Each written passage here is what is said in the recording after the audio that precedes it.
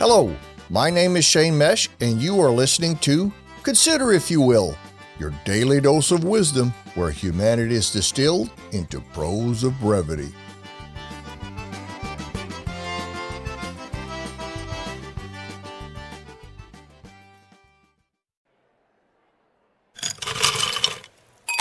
Welcome, and join me.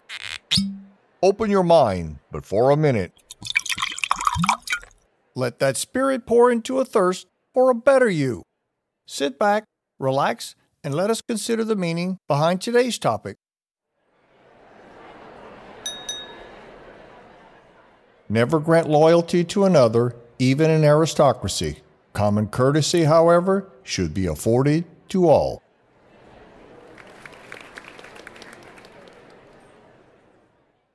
I don't know about this term loyalty. I believe people toss the word around way too much without giving real consideration to its meaning. This is especially true amongst friendships. Do you want or expect that a friend pledge loyalty to you? It seems to me that if it were demanded, a real friendship, it's not. When it comes to work, there's often discussion of employees being loyal to a boss or a business and vice versa. It's a voluntary exchange for services, not servitude. This is just not an issue that I buy into. I'm loyal to no man and would never pledge such. When it comes to friends and family, again, it just does not seem to fit. Okay, give respect, be true, stick by their side through thick and thin, yet don't forget, we as humans never agree on all issues, and there needs to be allowance for that without breaking a relationship.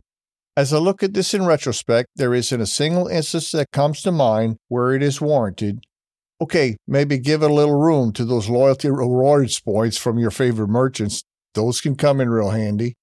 It is true that dogs in particular are loyal to their owners almost to a fault. I have seen them treated poorly in the past, yet still look forward to greet their masters and being by their side. When it comes to aristocracy, well, being an American, that was rejected way back in 1776. I do love to poke a bit of fun at my Canadian friends about their loyalty to the crown, though, in good fun.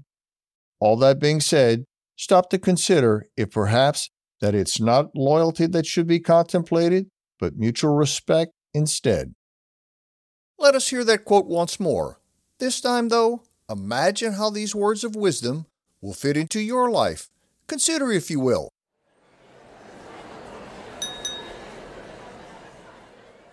Never grant loyalty to another, even in aristocracy. Common courtesy, however, should be afforded to all.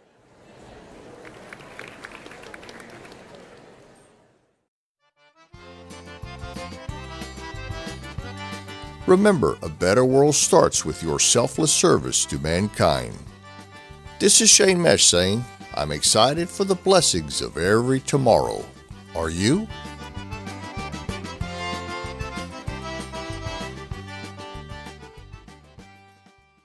For our next episode, we need to bring a little tolerance into our lives. See you here tomorrow. Thank you for listening. Get free daily inspiration by subscribing to this podcast and please share with your friends. Visit us at considerifyouwill.com. Let's continue the conversation. We would love to hear from you.